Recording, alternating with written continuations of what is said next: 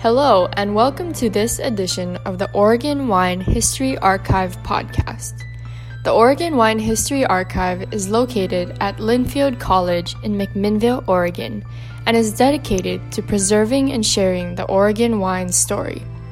This podcast will share these stories through oral history interviews we've conducted throughout the industry. Please enjoy these stories. All right, my name is Rachael Woody. I'm here with Dawn Graves, and it's June 14th, 2014, and we're in Dallesport, Washington at Graves Vineyards. And Dawn, my first question for you is why wine? Why wine? Why grape growing? Well, I got started in the grape business. I worked for Bonneville Power for 30-some years. And during that time, I met Dr. Clore from Washington State College. And he's the man who introduced the wine grapes to the Northwest. Very nice man, a very nice guy. Well, he got me interested in growing wine grapes. And we've established about a half-acre vineyard here in the late 50s and early 60s. And we just grew from that. All the wines we put in, all the varieties, did very well. And Dr. Clore thought this was an ideal setup for wine grapes, a growing area for wine grapes. And have just progressed since then. Expanded the vineyard, and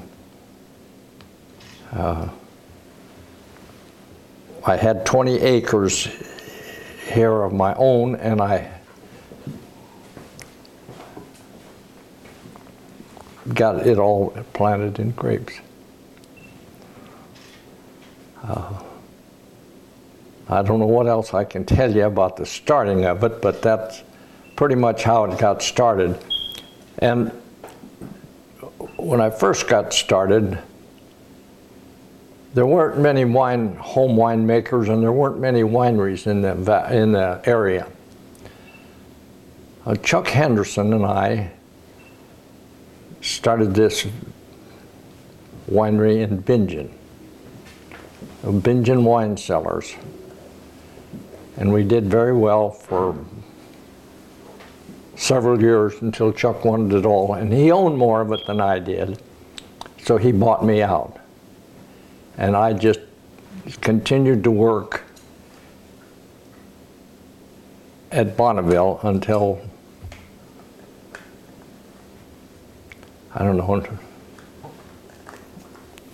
I don't remember what year it was that I retired from there, but I just expanded my vineyard, and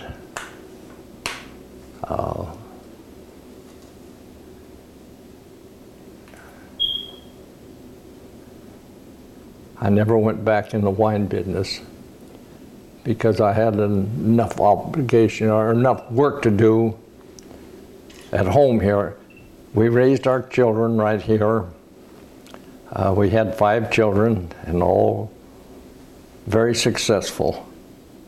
And they've been a big help to us, and to me especially. I had 3 boys that just loved to work out in the vineyard. You know how that goes.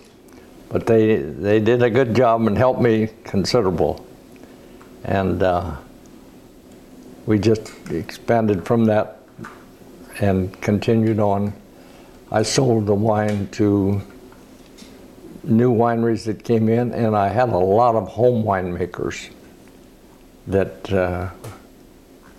loved to make good wine. And my object was to furnish them the best wines, best grapes that I could possibly do it, and it turned out very well. Now, what else would I like to explain? What grapes did you start with? I started with Grenache. And they are very vigorous and very good growing grape, but there was no demand for Grenache back 40 years ago. There were no wineries that made Grenache, but in the later years, I pulled many of the Grenache out and replanted with more popular varieties, the Cabernet and the Syrah and the Merlot were all in demand.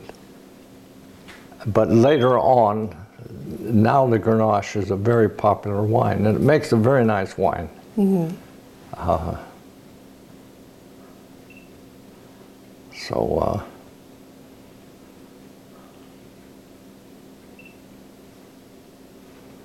It's hard to look down the road 4 or 5 years and know what's going to be in demand.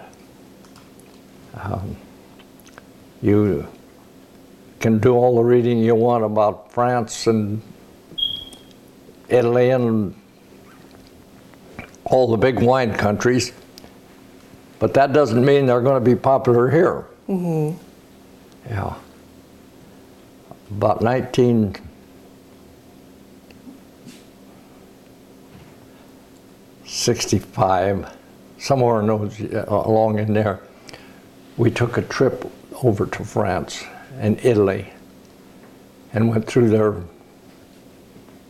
vineyards and had a very educational program.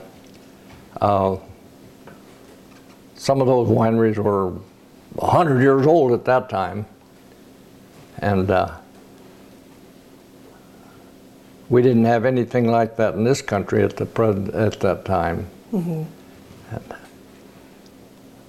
so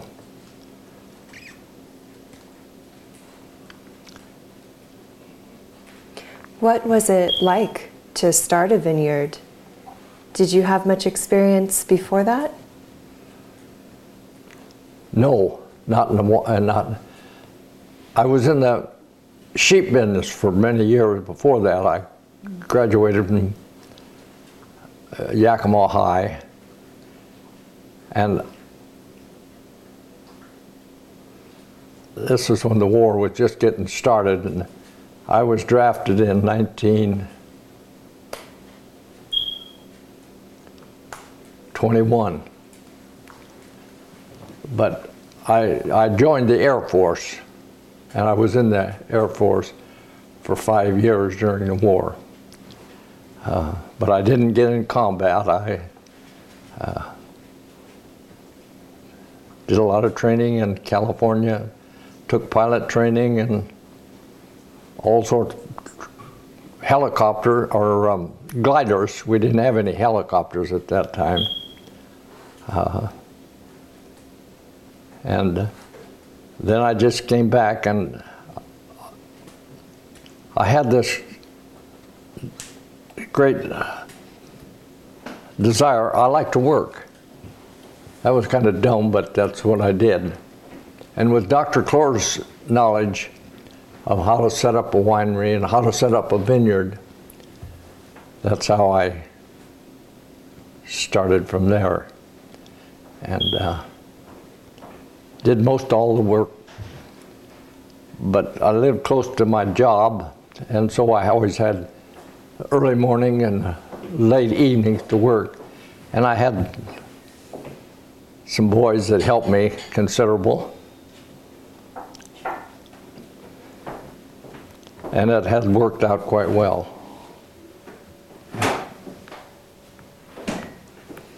How did you first meet Dr. Clore?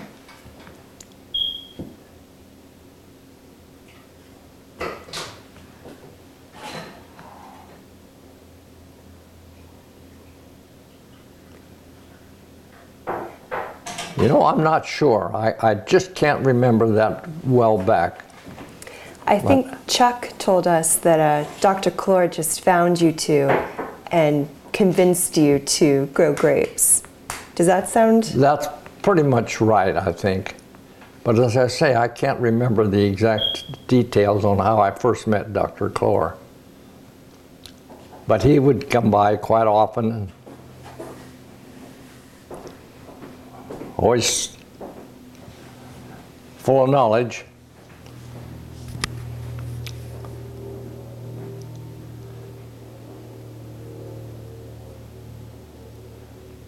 My wife has been a big help to me. She keeps, where is she? She just wandered off? Just wandered off. Did she help out in the vineyard too? Did she help out in the vineyard too? No, not so much in the vineyard, but of course I said we had 5 children and she was pretty busy all the time. Right. Taking care of that. And then she worked at the school. She was a secretary to the administrator for, I don't know, a good many years. Mm-hmm. And it worked out quite well. So I know it was you and Chuck for a long time. Do you remember who some of the other early grape growers were? I think Cliff Blanchette, I've heard his name, Dong Flerschinger.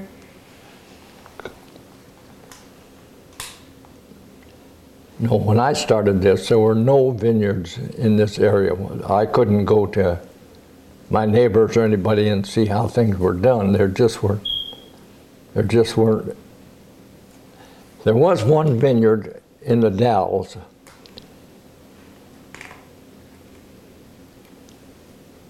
was an old established, but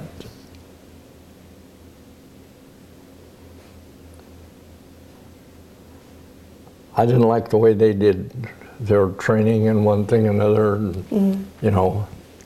So I didn't copy any of their methods.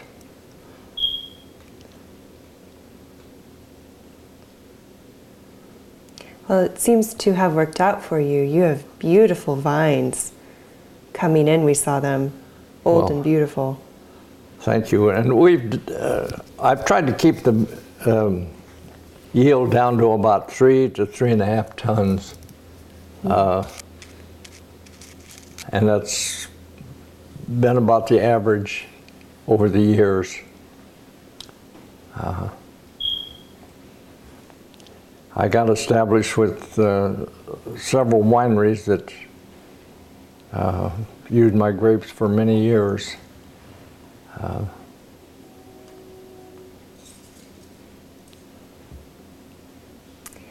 What are your thoughts on how the wine industry has changed since when you first planted to now?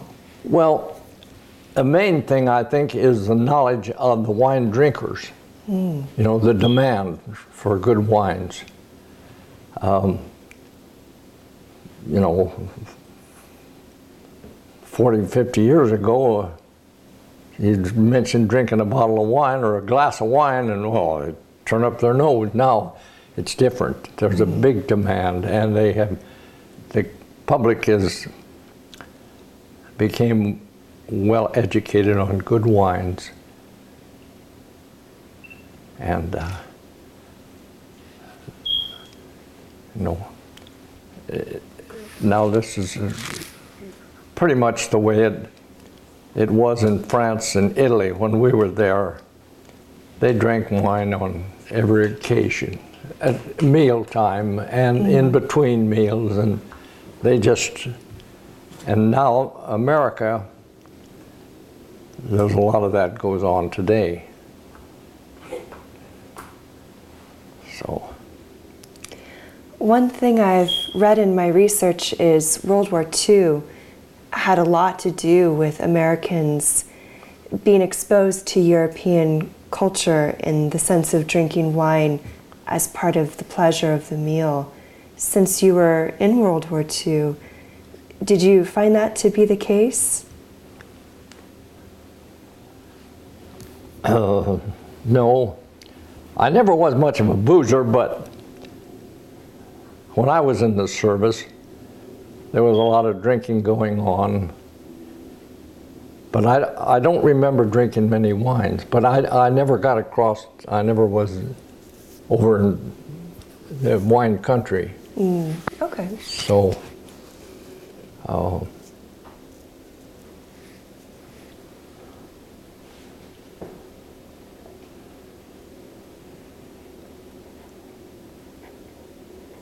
what else can I would love to hear more about the vineyard.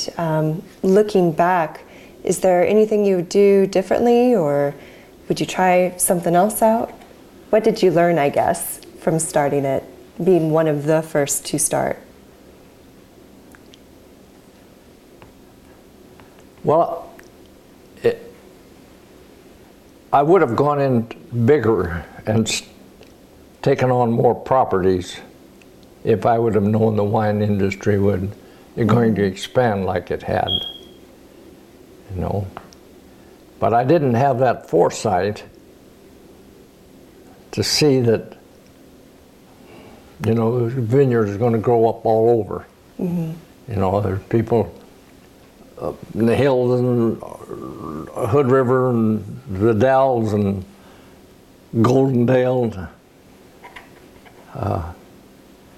Now, Walla Walla was the first area in the state to really get involved in the wine industry. But we had some terribly, terribly cold winters, and it pretty well wiped them out. In 1949, it got to 25 below here. I walked across the Columbia River here. Really? Yeah, it froze. Wow. Yeah. We lived at Lyle at that time. And anybody that didn't have, well, the weather was just so severe that it took out a lot of the cherries and a lot of the, and there were not any, but the Walla Walla area was hit the hardest on the grape, and they've never recovered that. They're doing a good job now up in that area, but they went quite a number of years without any grapes. It's kind of devastating when you get completely wiped out, you know. Now, I don't know, don't foresee any weather as severe as that, but we might. I just don't know.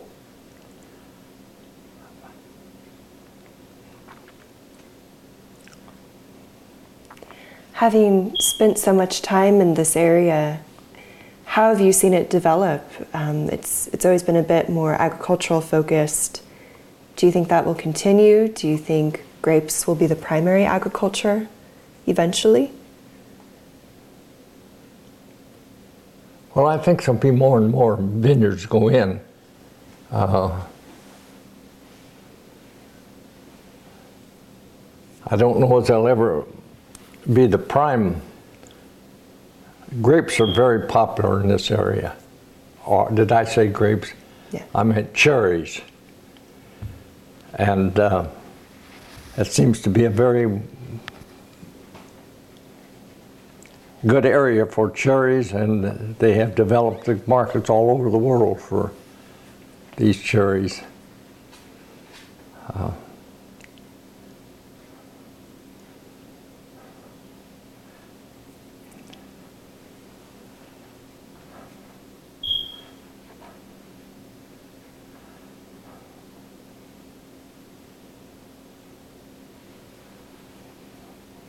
Can I ask you another question about the vineyard? Sure.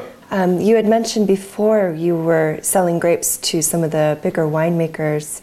How did you go about finding buyers for your grapes, and how did you get them to market, I guess? What was that like? Well, once the first grapes that we made wine with went to the college. George Carter was the winemaker at Washington State College, at Pullman, and they put out a lot of newsletters. And more people became interested in wines, and I didn't have a tremendous amount. You know, I didn't start out with 40 or 50 tons by any means, but the knowledge of winemaking and good quality grapes became more of an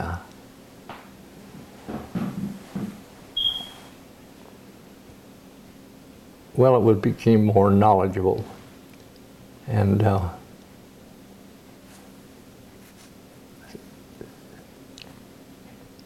there were lots of magazines and lots of articles on grapes that came out, and more people became interested.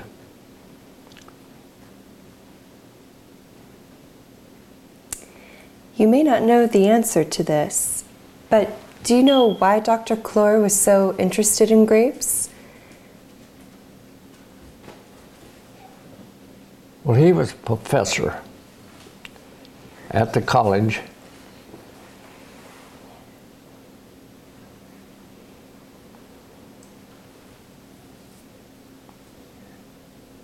And I don't know much about his background, but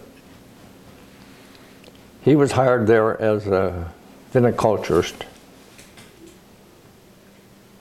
at the college, and he had studied grape growing all over the world, and knowledge of winemaking, and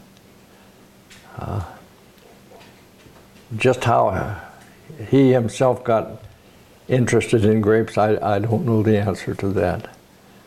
But he was a very nice man, a very likable man. Yeah.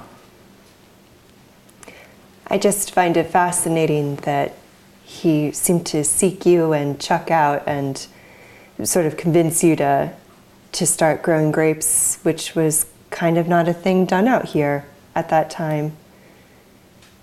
At least not for 100 years, I guess, with the pioneers. Yeah. Well, I really don't know the answer to that, but I do know that Dr. Clore was very interested in the expansion of the wine industry in the Northwest. He thought we had some of the best growing conditions and the best areas,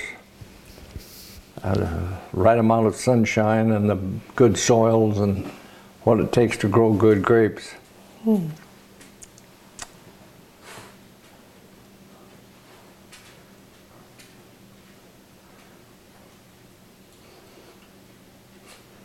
Does that answer all your...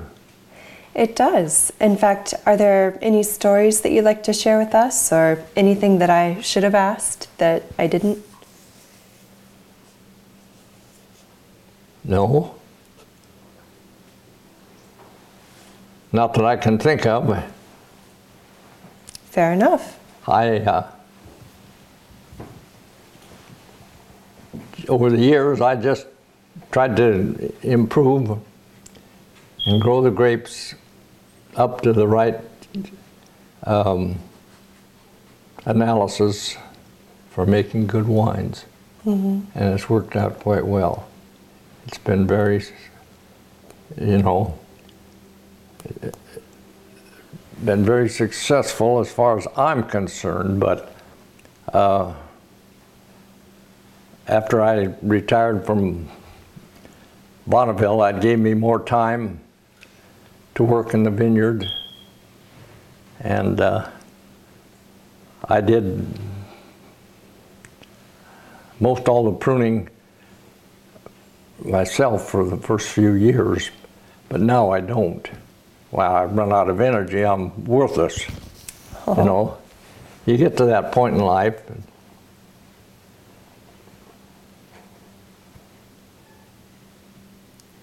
Do Do your sons help manage the vineyards now? Yes, my middle boy does.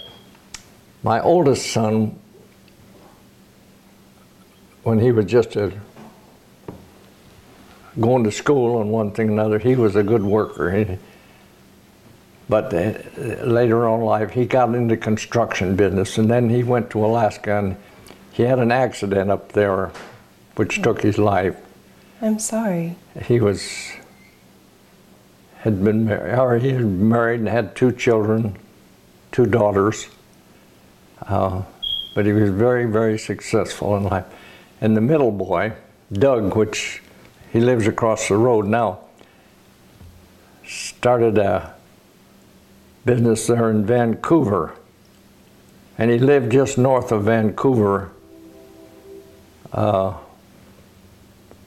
devil's the name of that community. But anyhow, Doug was in, and he retired from that 2 or 3 years ago, and we deeded him some property, and he built a very nice home across the street. And he has pretty well taken over the vineyard. Nice. He's a good worker, good head on him. You must have done something right. Yeah. And our youngest son lives in White Salmon. He works for PUD, and he's 50, I don't know, 50 some years old, about ready to retire. Yeah, he's been with them that long, and does a good job. And our daughter, our oldest daughter, lives right across the street too. She is married to Tim Ernest. Ernest Motors. Oh, okay. In the Dalles, but Robin has been a big help to her. She's a worker. She was during harvest and all times while she's right in the middle of it. So it all worked out quite well to have somebody that you could rely on and had some interest in it also. Mm-hmm. Yeah.